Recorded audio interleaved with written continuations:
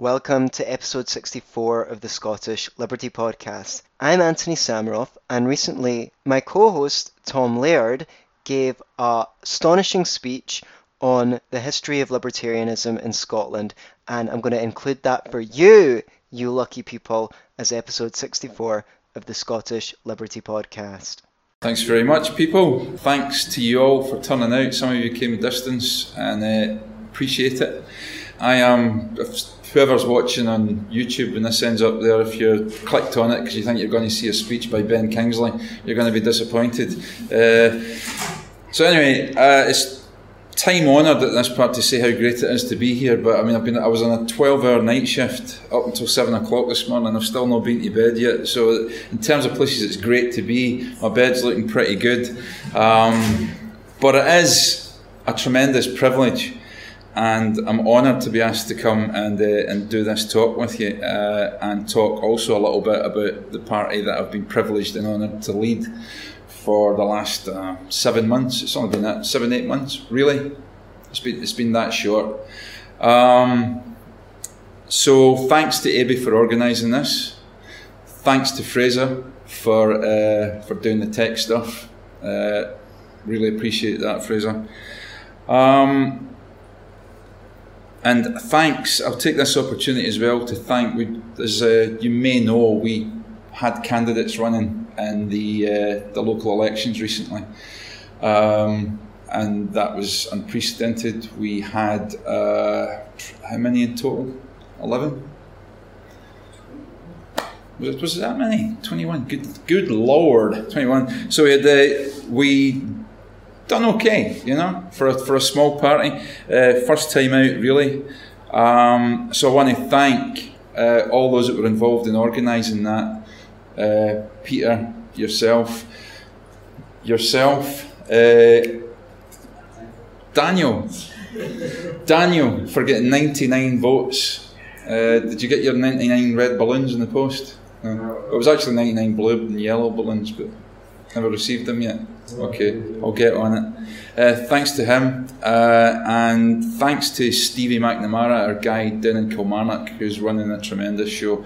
If I had 10 more Stevies in the party, would be going good guns. We are going good guns, but would be going even better because the guy's a powerhouse. So thanks to him, and thanks to everybody that made that possible.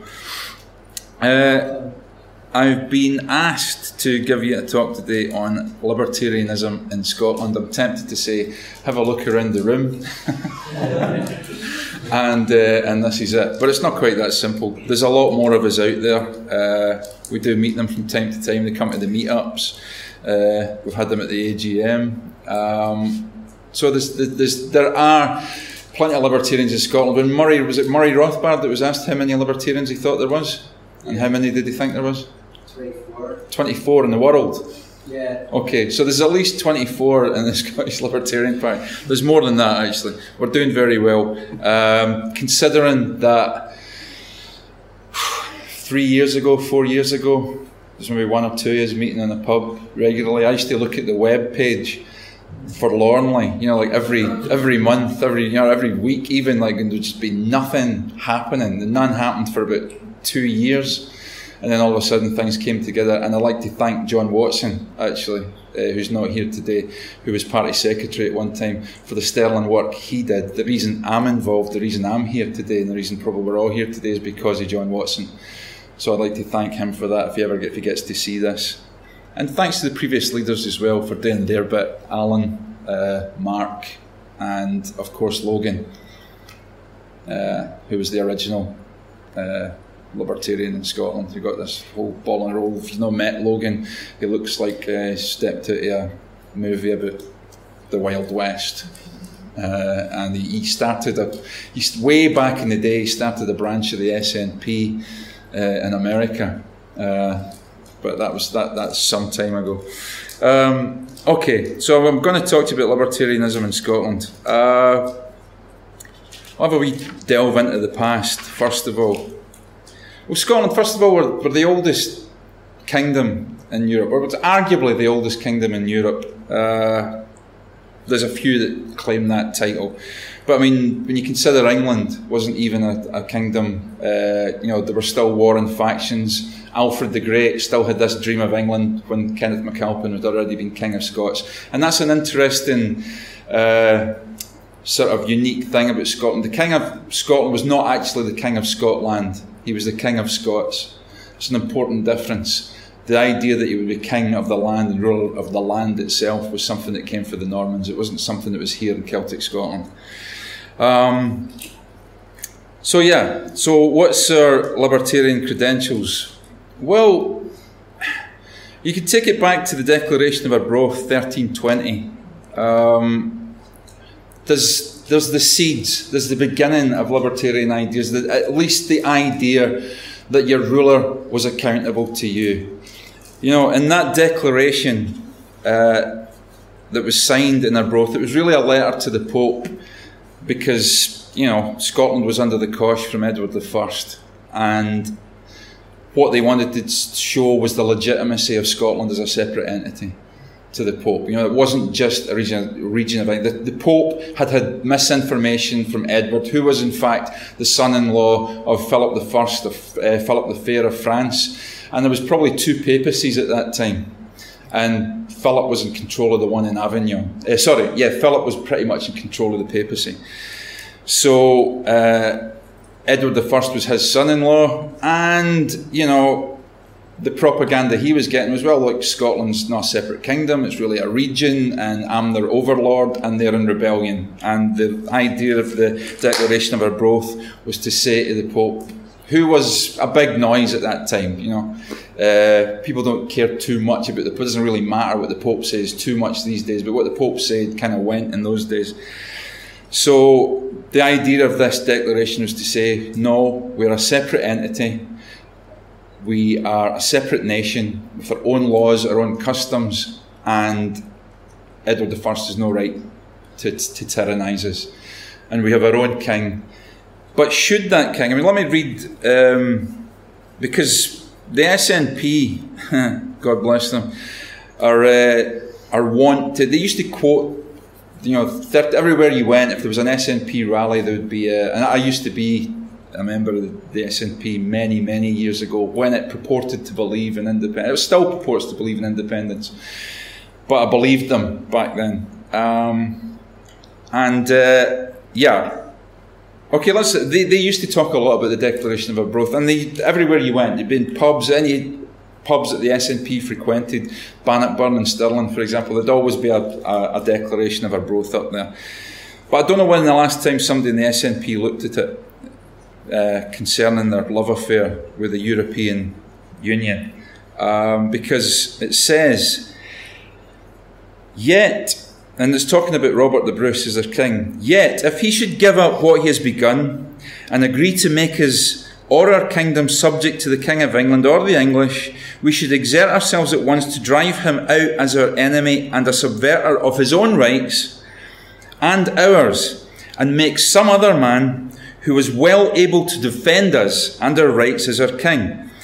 For as long as but 100 of us remain alive, never will we on any conditions be brought under English rule. It is in truth not for glory, nor riches, nor honours that we are fighting, but for freedom, okay? For that alone which no honest man gives up, but with his life. So the concept of freedom itself, we've all heard that axiom, give me liberty or give me death. It's just for liberty alone, it's worth having in of itself. Never mind all the benefits that you get from it, just to have your own life and make your own decisions. So that was an important document, and it was it was unprecedented. This is greater than Magna Carta, because Magna Carta was the barons looking after their own right. This was for the people. The people have the right to throw out their king and put in another king who will actually take care of them and look after their rights. Then, and it's an important document because it's the basis. It's quoted as being one of the things that the founding fathers of the American Bill of Rights and their Declaration of Independence drew on, And I don't know if you'd all agree with me here. When you look at the American Constitution and you look at their Bill of Rights, I think it's a thing of beauty, When it says, Congress shall not infringe on the people's right to defend themselves. Or it says that, Congress shall make no law concerning the establishment of a religion, or the free expression there, or the prohibition of the free expression thereof. It's a thing of beauty, It's just such a small, concise document. And when you look at European law and its voluminous, it's like that wall. It's like a whole library of laws that it takes a team of New York lawyers to work out. How is that good for people, and how is that good for liberty? So the Declaration of Arbroath was an important document in that sense.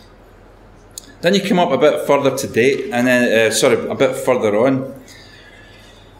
After we've had all our wars, after we'd bankrupted ourselves on the Darien expedition, and the whole Royal Bank of Scotland was involved even back then. The whole Royal Bank of Scotland thing, and Scotland was bankrupted, and our rulers felt that there was no other thing for it but to go into a union with England.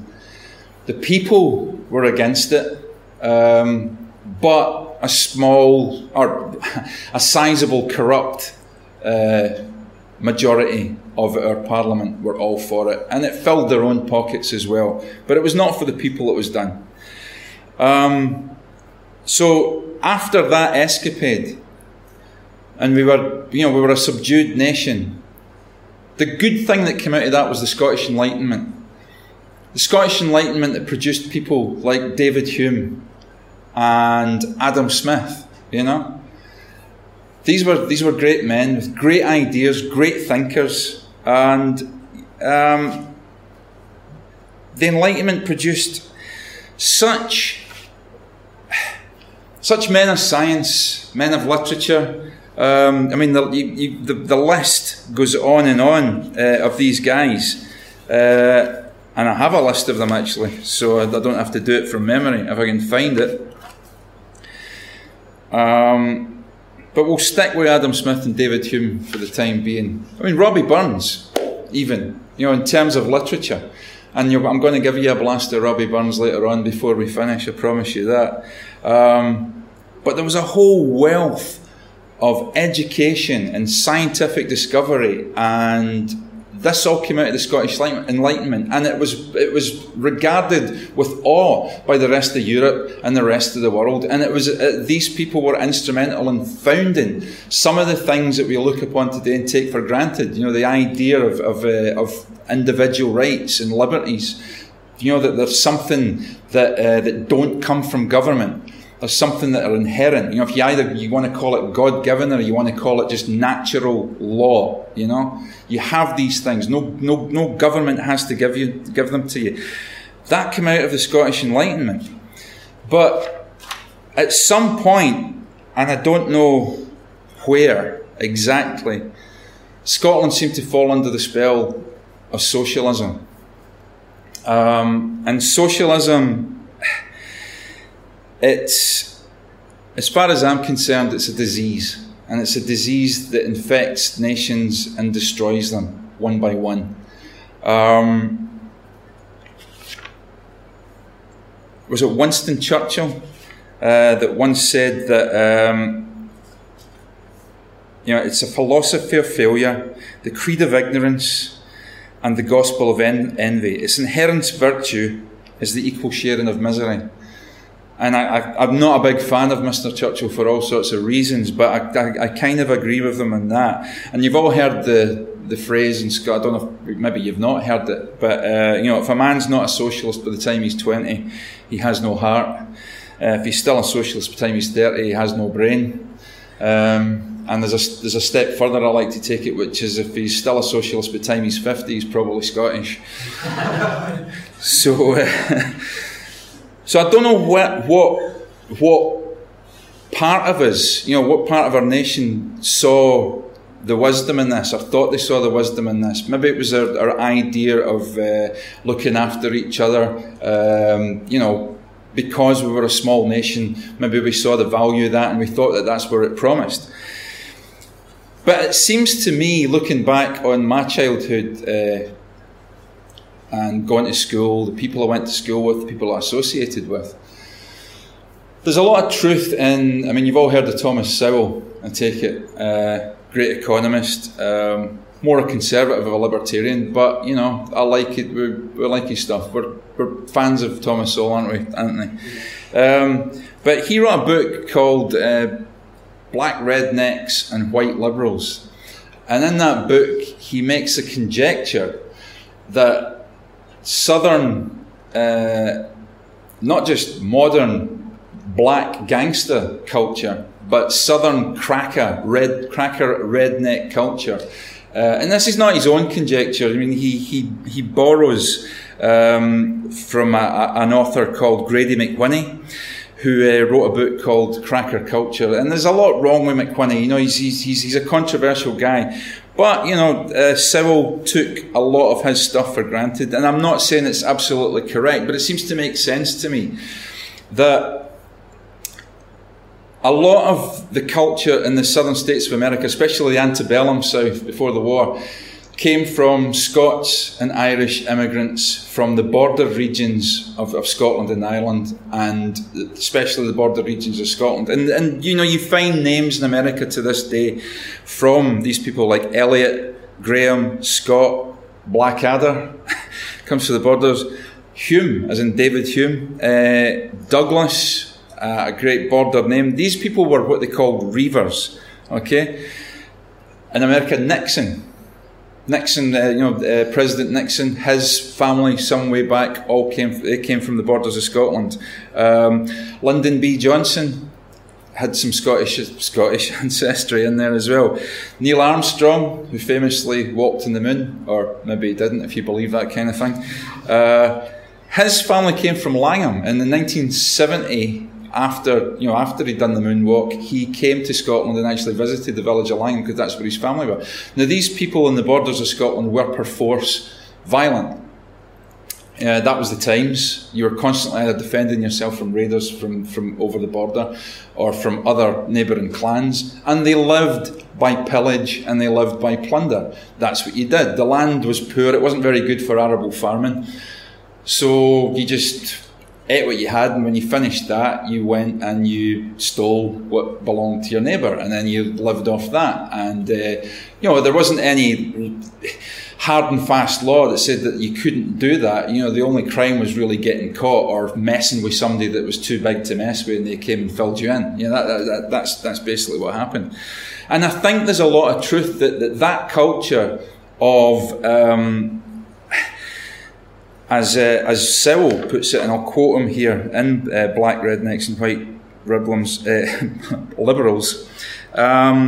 that the border reavers, they had an aversion to work, they had a proneness to violence, a neglect of education, promiscuity, improvidence, drunkenness, and a lack of entrepreneurship.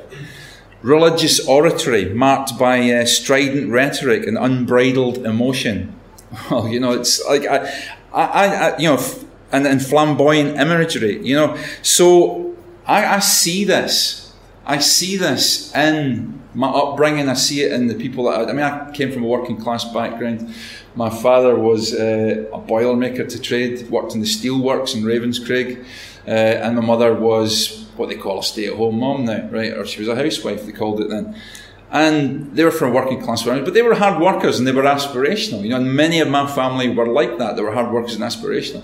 But there was also a lot of people in the community who weren't like that. And it was nothing. It was seen as nothing to live off the dole. You know, it's like, well, you know,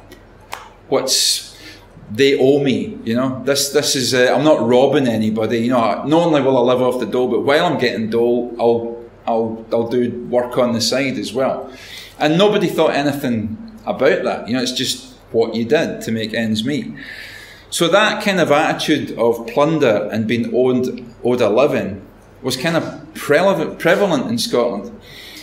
And Sowell says that is the root of, you know, the cracker culture and the root of black gangster culture in America today. And whether it's true or not, I can actually see where he's coming from. And I think it's possibly the roots of the welfare state and the dependency culture that's in Scotland, and to a certain extent the north of England, because they were border, sort of reivers as well, and they lived in that kind of culture.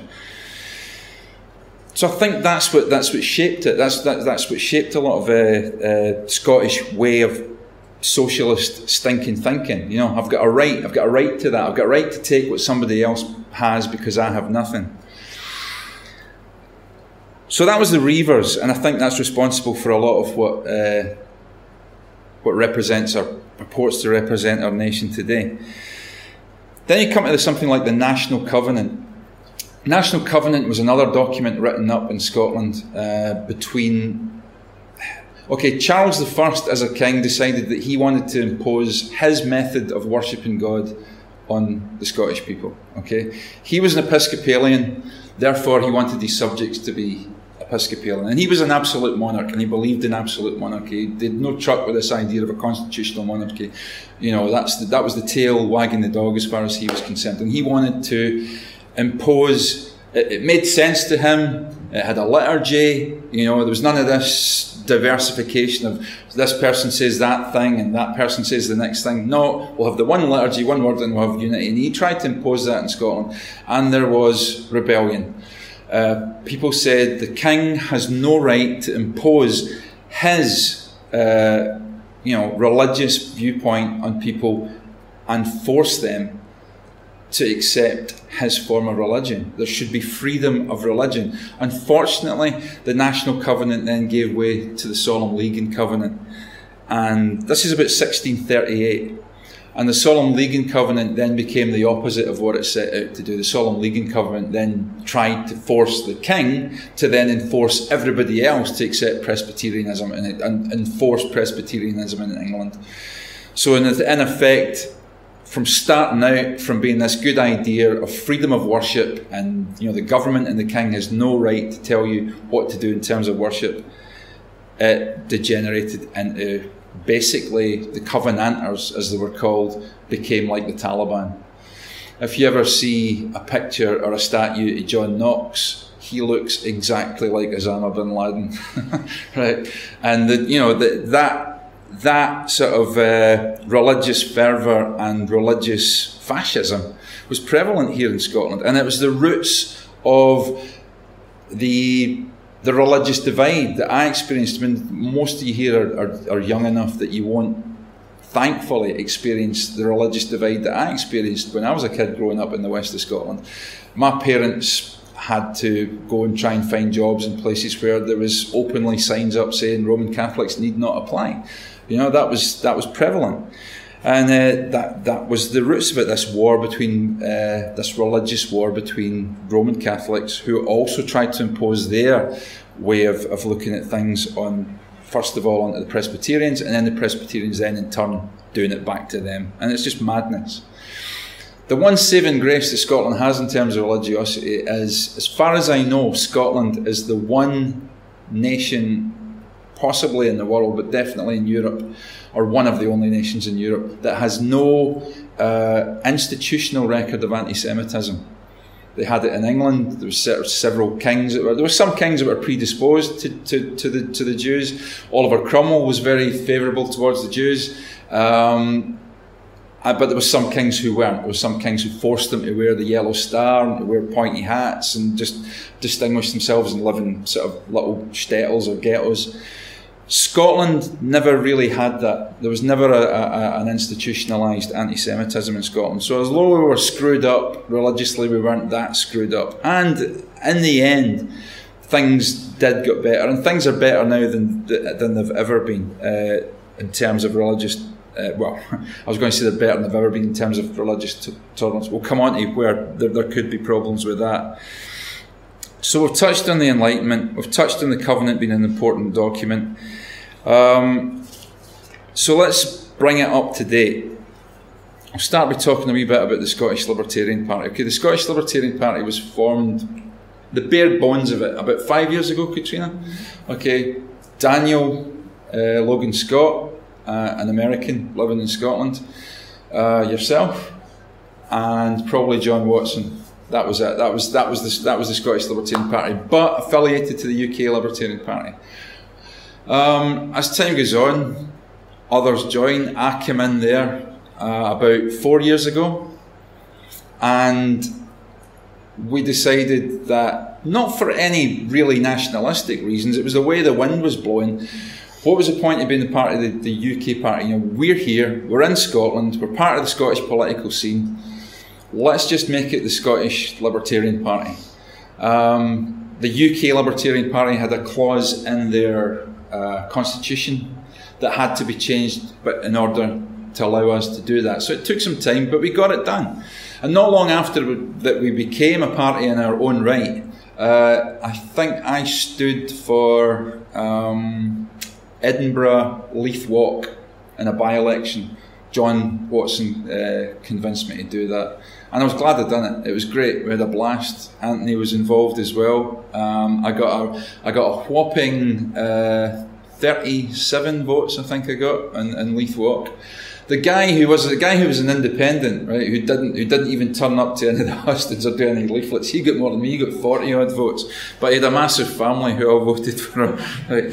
So that was enjoyable, and since then the party has gradually grown.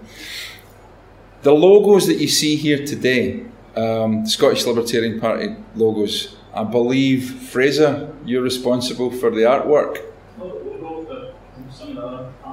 Okay, yeah, Fraser's involved in that. Does anybody know about the colours other than you? Do you know why we have the colours that we have here? It's not yellow and blue. It's actually buff and blue. Does anybody know the significance of the buff and the blue? Whig Party. The Whigs, yeah. That goes back to the old Whig Party, and Daniel Logan Scott decided that that would be a good thing to remind people of this of the Whigs. See, at first I thought it was blue for Scotland and yellow because anarcho-capitalism. So Well, you can interpret that in there what you want. It's open to interpretation. But that was the original idea behind it anyway. And do we know what that is? The emblem there. It's the phoenix. It's the phoenix rising of the ashes. And the idea was that even though Scotland is this socialist hellscape at the moment, one day those free market ideas that Adam Smith gave to the world and popularised, and it took off in Hong Kong, it took off in Singapore, and it took off in other places, and it took off in America massively in its early days, that those ideas will eventually come back here and take root, and like a phoenix, it's going to rise from the ashes. And we're all part of that today. That's why I feel so privileged and honoured to be part of something right from square one. To build something, to see it growing, and know that you're actually part of history. Everybody that's sitting here today is part of history. As small as it is. So the buff and the blue, that was the Whig colours, and there's a poem coming up for you then, You Lucky People, by Rabbie Burns, with the buff and the blue in it. So that's where we came from. Where we are now, as I say, we just put up our candidates in the council elections. It's not about votes, guys, not for me anyway, and I'm sure most of the people here would agree. If we go chasing after votes, then you have to start compromising and diluting the message. And I don't believe in doing that. I think what makes us unique and what makes us different is the fact that we do have a principled stance on things. I mean, for example, like Anthony was talking earlier on about the minimum wage laws, and it's absolutely great to give people hell economics and a utilitarian argument on it. It's good. I believe in the principled argument, which is my labour is my personal property, and the government has no right to interfere in the contract between me and an employer. Because if they can tell me how much minimum wage, then that same government can then turn around and say how much your maximum wage can be. Then it can tell you where to work. Then it can tell you when to work. Then it can tell you what job that you're going to do, whether you like it or not.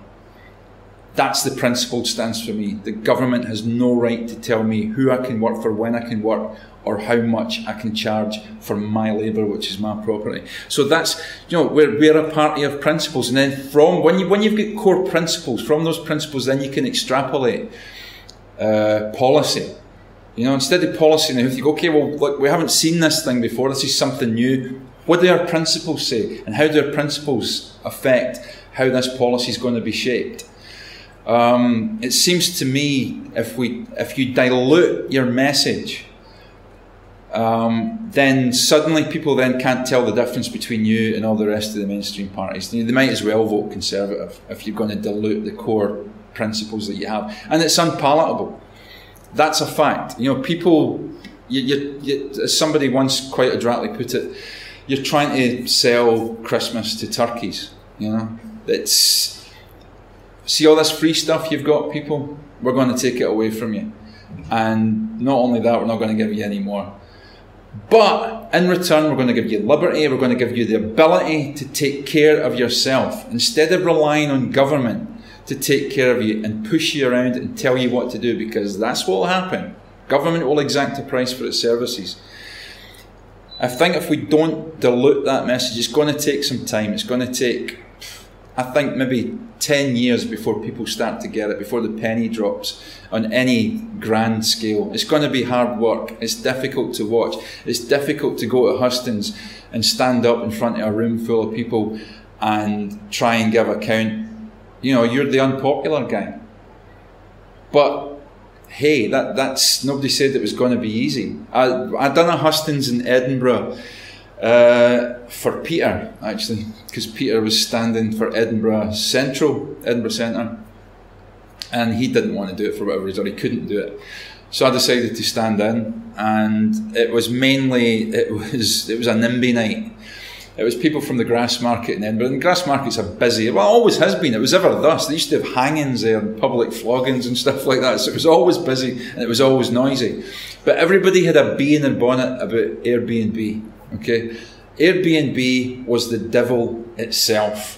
Right? I've got people next door. I've got flats next door to me. I've got flats upstairs to me. It's full of hen nights and it's full of stag do's, and I can't get any peace at night. And this is when you're going to start regulating this Airbnb. And I'm the guy that had to stand up and say, well, I don't want to regulate Airbnb. In fact, I want to deregulate more, and I want to see more type Airbnb type things. That was a hard sell, believe me. And what really hacked me off that night, and it was Peter's gig, it wasn't mine, otherwise I might have been a bit more robust in some of my responses, but there was an older guy, and he took most of the floor for most of the night, and he was giving everybody hell, and basically having a go at the council for being toothless, which the council is toothless. And that's something we would like to change as a party, is to devolve a lot of that power away from central government into local communities, so that people can make their own decisions. The council doesn't have to be toothless. But I had some sympathy for him, and he asked me a question, and I couldn't quite answer it probably because I don't know the I'm not involved. I've never been a councillor, so I don't really know the machinations of how the council works. So I couldn't answer his question, as succinctly as I would have liked to. So at the end of the thing, I went up to him and I spoke to him and I said, sorry I couldn't answer your question, sir. I'll need to do some more homework. And he immediately saw me as some sort of dog that was cringing to him, and kind of like he raised himself up and he went, okay, let me tell you something. Let me tell you this. This is not America, okay? And I was like, okay, thank God you told me that. I thought I'd stepped through some sort of rip in the time-space continuum. Arrived in America. He was like, this is not America, and you're not the Tea Party. Let me tell you how we do things here in this country, right? We look after each other, okay? We're all about community. And by the way, I said, well, I'm a libertarian, as Hans Hermann Hoppe has said, libertarian society must be more communitarian, not communist, but communitarian. I said, I'm all for the community, but give me a chance. He just sort of bulldozed over the top of me and says, no, we don't need that. If you want that, why don't you go and live in America? I was like, oh God. Have you ever heard the Adam Smith? You ever heard the David? You ever heard the, this libertarian sort of ideology isn't alien. You know, it's not alien. It's not something that we're important. We gave it to the world, and now we're reclaiming it back. You want to talk about an alien ideology? How about socialism? You know, something that you imported from Soviet Russia and try to make it work here. But as I say, it was Peter's gig, so I didn't want to screw it up for him. But I felt like saying, well, you know, let me use the same logic straight back at you. So if you don't like the noise in the grass market, why don't you F off somewhere that's quieter, you know? But I managed to hold my tongue at that point. But that's what you get. You get from people that somehow libertarianism is this alien concept. Well, it's not. It's a Scottish concept. It's as at home here as it is in America, even more at home here than it is at America. And we have to fight for that. No, there's other obstacles to us at the moment. You know, there's difficulties, and they're not challenges. I don't like that word. People say it's a challenge. No, if you say to me, Tam, could you drink 15 pints of Guinness, and I'll give you 50 quid, that's a challenge. Okay, these are not challenges. These are difficulties. Some of the greatest obstacles we have in Scotland at the moment to liberty, probably I would put at the top of my list the SNP at the moment. I don't know if you've got a chance to read this. This is a leaflet I picked up at the No to Name Person meeting in Edinburgh. Named person is an insidious piece of legislation hatched by the SNP. And these things it's always think of the children, you know, that you have to, you know, something must be done. And I had my sympathies to any child who's gone through abusive parenting. But I don't think the answer is for the state to interfere in the family. It's a basic start of a tyranny. The first thing any tyranny does, whether it's the Soviet Union, whether it's Nazi Germany, whether it's Pol Pot in Cambodia, the first thing they did was attack the family. And thankfully, now don't get me wrong, when I say this, the Supreme Court overturned the Named Person Act that the SNP are bringing in. And if you're not familiar with it, just get one of these leaflets that are up at the back there and familiarise yourself with it, because it's tyrannical. But the Supreme Court in the UK blocked it and said you're going to have to go and have a rethink about this. And I like, now don't get me wrong, if the Supreme Court had said it was okay, it'd still be wrong. Okay, it's not a matter of what the Supreme Court thinks, but I'm just glad that they come up with this. And the quote from the UK Supreme Court judgment on the named person, paragraph 73, is: "There is an inextricable link between the protection of the family and the protection of fundamental freedoms in liberal democracies. Different upbringings produce different people. The first thing that a totalitarian regime tries to do is to get at the children, to distance them from their subversive, varied influences of the families and indoctrinate them into their ruler's view of the world. Within limits, families must be left to bring up their children in their own way." And I couldn't put it better myself. But the SNP are trying to bring that in. They tried to get rid of corroboration, so that you wouldn't need two policemen to corroborate their story against you. It would only take one policeman, that would be enough. They've brought in other draconian laws. They're going to try and tell you. Give me an example, somebody, another. You can't buy less than a 30-gram packet of tobacco now. Yeah, that's right. Yeah, and also you cannot. All tobacco and cigarettes. I mean, I don't smoke. I hate smoking. Can't stand it. Never could. Well, only if you give me a fag. So I really can't stick it. But I think people have the right to do it. You know, and to suggest that putting plain packaging on packets of cigarettes is somehow going to help. I don't know. I noticed there's a lot of heroin about in certain parts of Scotland at the moment, and as far as I know, the last time I looked, it comes in plain packaging, right?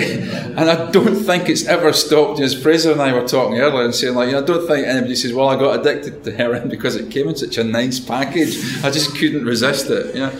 And it's idiotic, you know? We're living in a situation, Jim Sellers, God bless him. I mean, the man's a socialist, but maybe one day he'll get over it. He's one of these guys over 50 that's still a socialist. But he's been the voice of reason within the SNP at times, and he said of Nicola Sturgeon, having started out on a false premise, her string of claims and demands have exposed someone whose tongue has run far away ahead of her brain. There's a fatal flaw in the SNP position. It's blind to the real nature of the EU. And he was talking about the SNP in connection with the EU. That's another insane thing about the SNP. They purport to be for independence. Now, look, a lot of people here are behind caps, and it won't matter. You go, look, the state's a state. It doesn't matter whether it's a UK state or whether it's the Scottish state or whether it's a European state. I think the smaller that we can make the state, the better. If you want to get rid of it, great. But as a good start, let's not have huge government like the EU. Let's not even a slightly bigger government as like the UK. Let's bring the government as close as we possibly can. It's easier to convince 6 million people of your argument than it is to convince 66 million people. And that's kind of the way I look at it. But, the Offensive Behaviour at Football Act, that's another one that the SNP have brought in. You can be arrested for singing a song. And people have. Not only in Scotland, you could be at a football game overseas, someone could film you singing a song that's deemed objectionable. And I'm not defending the songs themselves. Some of them are horrible, whether it be the ones on the Celtic side or whether it be the ones on the Rangers side. I mean, I've no time for that. I'm not even a football fan. But it's a song, and football games are heated. And the idea that you could film somebody singing a song overseas, and as soon as they get off the plane back here in Scotland, they can be arrested. Madness. Apparently you can vote and decide the destiny of a nation when you're 16. But you cannot buy alcohol and have a drink at your own wedding. Right? Or buy cigarettes at your own wedding when you're 16. I don't understand I don't understand the arbitrary way that they have a looking at this age thing. Or cutlery for your kitchen drawer. What's that? You can't even buy cutlery for your kitchen drawer. Can you not? It's a good job I don't buy cutlery until you're 18. Okay.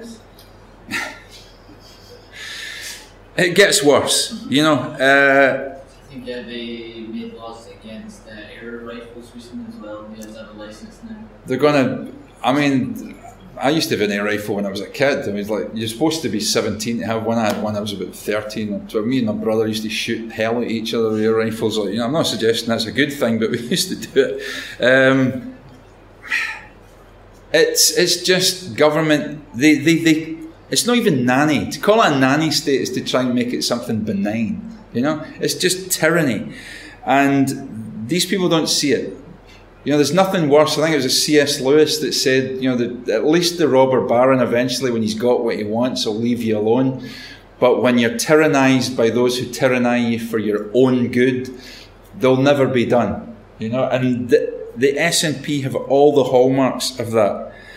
So, Police Scotland, the start of political policing in Scotland, the merging of all the police forces into one, with one chief constable who would be answerable to the government, although I think it was the other way around with Mr. House.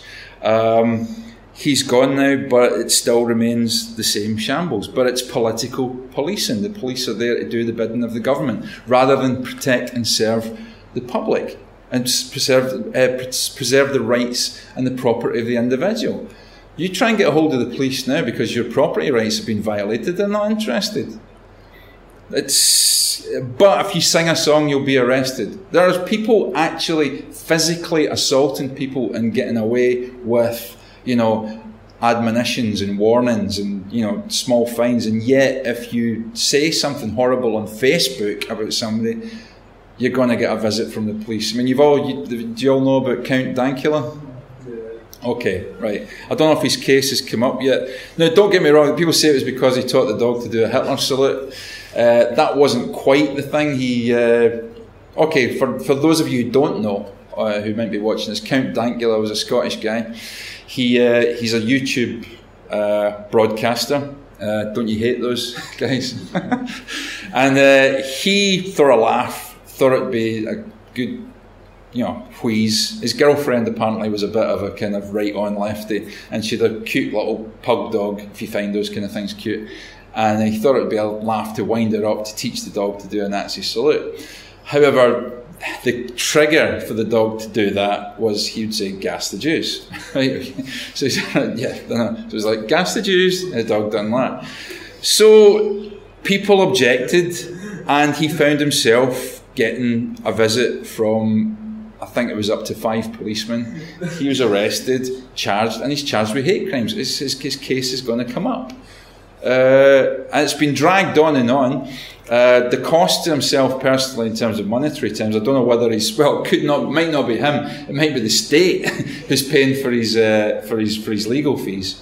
But in terms of the cost, in terms of his social life, in terms of his... all right, you could argue it was a stupid thing to do, but is it really worth arresting somebody for that? Where is the harm, injury or loss? I demand to know. So that's the SNP. I don't really need to say much more about them. I've gave them far too much publicity, to be quite honest with you. The Labour Party, well, they're not much better. Feminism, it's the illiberal and tyrannical side of that is pervading the universities. For that, I feel foolish telling anybody here who's a student about universities. You'll know Edinburgh University's terrible for, safe spaces, trigger warnings,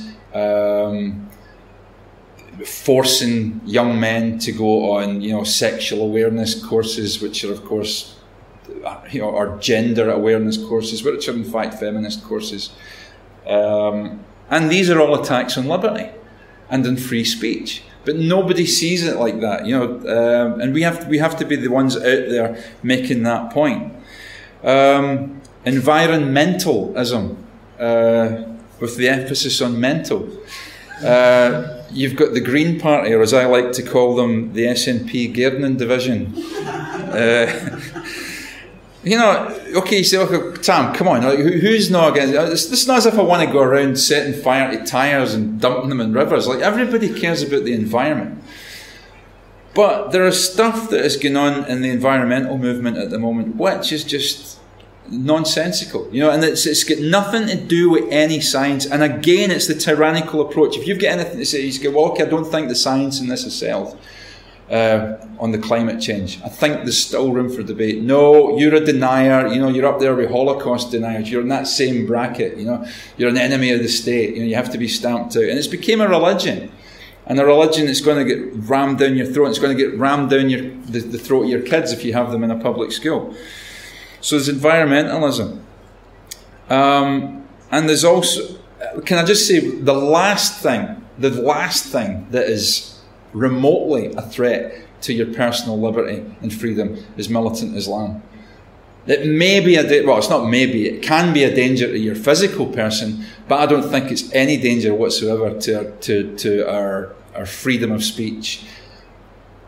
They don't have that kind of power. The only people who are more in danger of affecting that are people who want to ban us from singing songs, ban us from saying things, ban us from having meetings, and introduce illiberal laws.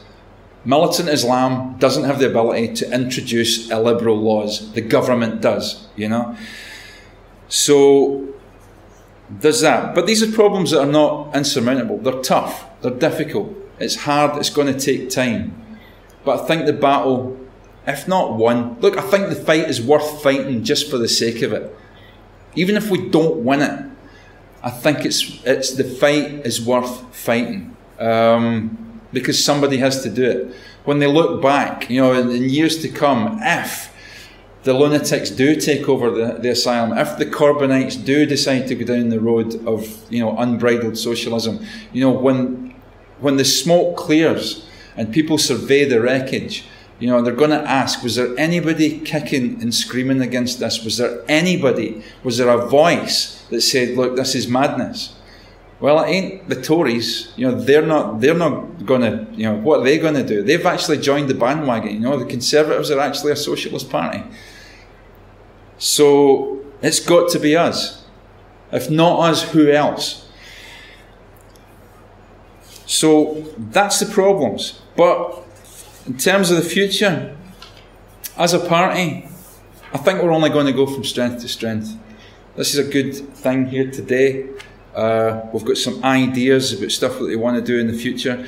The stuff that divides us as libertarians.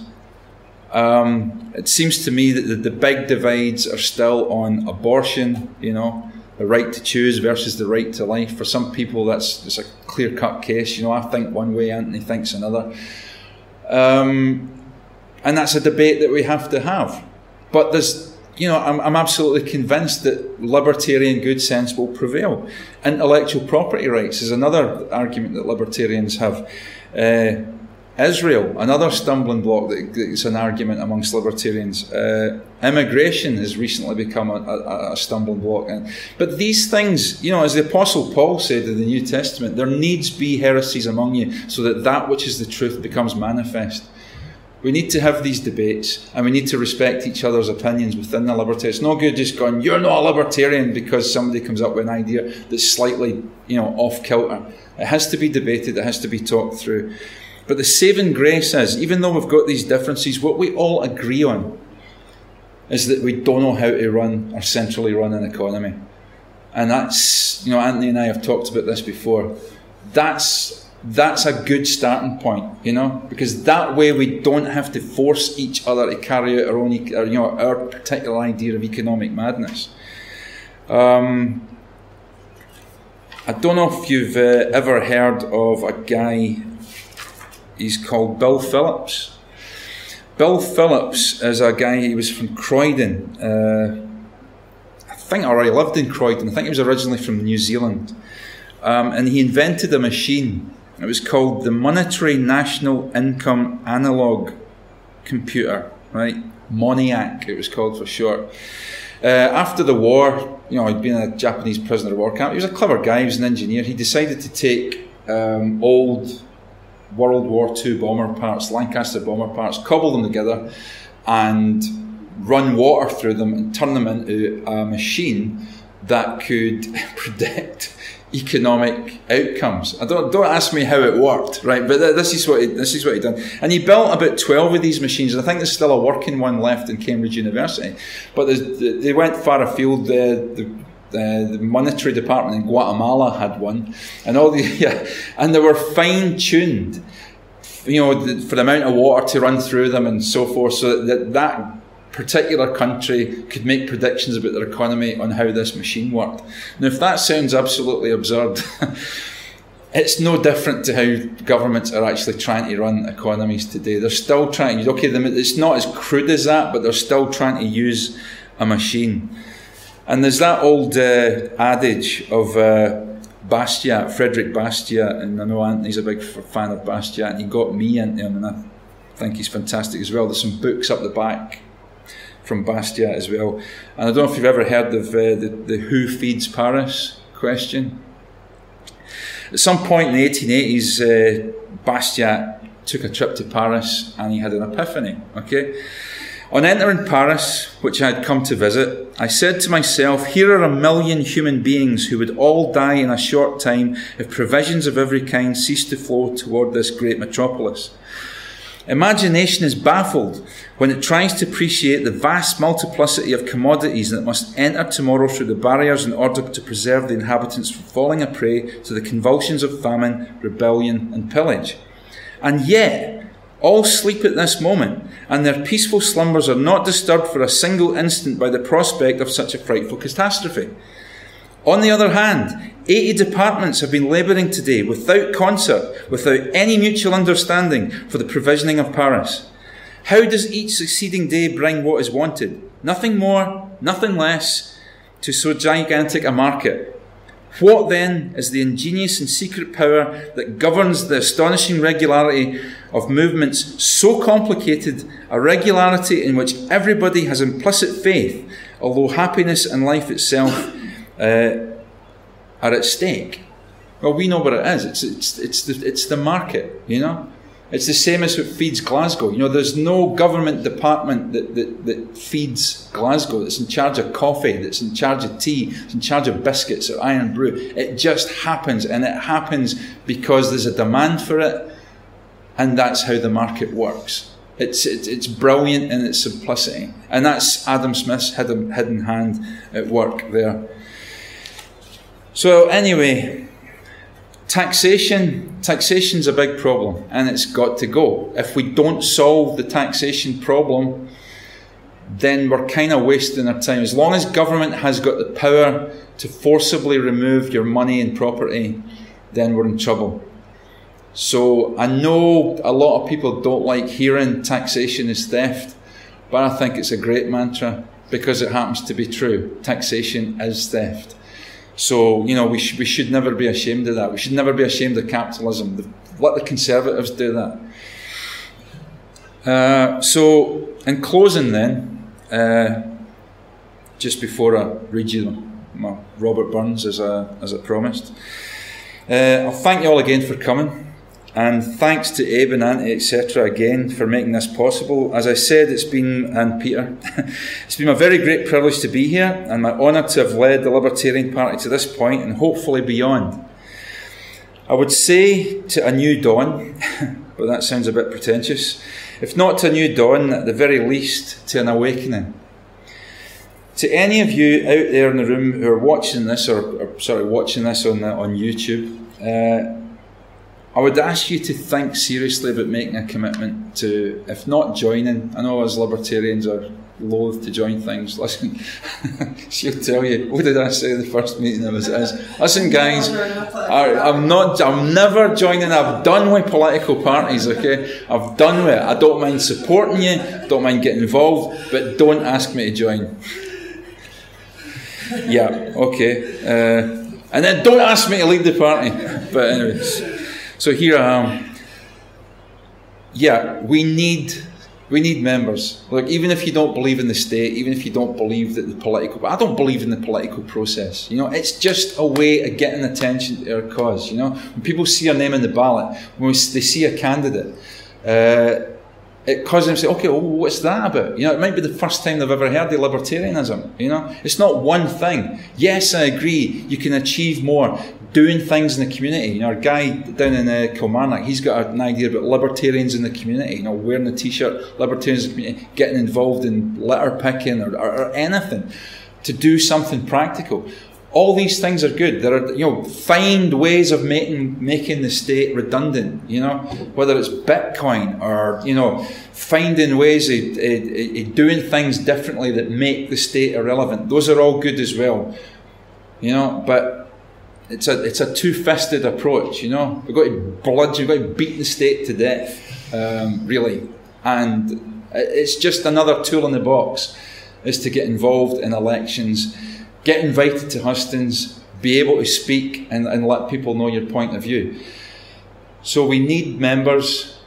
More importantly, we need activists. We need people who are prepared to roll the sleeves up and get involved and get dirty, whether it's leafleting, whether we have a campaign day. We had one in the Meadows in Edinburgh recently. It was pretty good. It's enjoyable, you know, especially if it was a nice day like this, rather than be stuck in a room outside talking to people, handing out leaflets and just enjoying the sunshine and having a chinwag with people. It's brilliant. And then having a good social after it as well. We need support in terms of financial support. Every party needs money. Everything's got to be paid for. You know, this room today has got to be paid for. So, I mean, at the end of it, guys, £5 a head. If you can give more, all the better. If you can buy any books, that's fantastic as well. Spread the word. If you're a student, or even if you're not a student, getting involved in what Abe's got to offer. Get on the Facebook page. Look at our website. Auntie's wrote some great articles on there that, you know, that will help you in your dealings with talking to people. Don't waste your time too much with people who are just dyed in the wool. You know, we can get around to them at a later date. Concentrate on people who are curious, people who are actually willing to listen to what you have to say. And there's some good resources on their website, and it's getting better. It's going to get better all the time. But get involved, please do, and get active. We really do need activists. We have a treasurer at the moment. He's struggling. We've got, you know, we just need troops. We need boots on the street. And so if you want to get involved, please do. Even if it's just to turn up to the meetups, you know. If it's nothing else, it's a support group, mutual support group for libertarians. So, and look back one day and be able to say, you know, that you made a difference. That's it from me, and thanks very much for listening, guys. Burns. Oh, the Burns, the Rabbie Burns. Rabbie. Okay. Just pardon me while I whip this out. The poem that is. Yeah, exactly. You haven't seen Blazing Saddles, have you? Okay. Poem by the famous Scottish poet Robert Burns, he of the Enlightenment that I mentioned earlier. It's called Here's a Health to Them That's a War. Here's a health to them that's a war. Here it's health to them that's a war. And while when I wish good luck to our cause, may never good luck be their foe. It's good to be merry and wise. It's good to be honest and true. It's good to support Caledonia's cause and bide by the buff and the blue. Here's a health to them that's a war. Here's a health to them that's a war. Here's a health to Charlie, the chief of the clan, although that his band may be small. May liberty meet with success. May prudence protect frae evil. May tyrants and tyranny tint to the mist and wander away with the deal. Thank you very much. Too kind or too desperate to leave.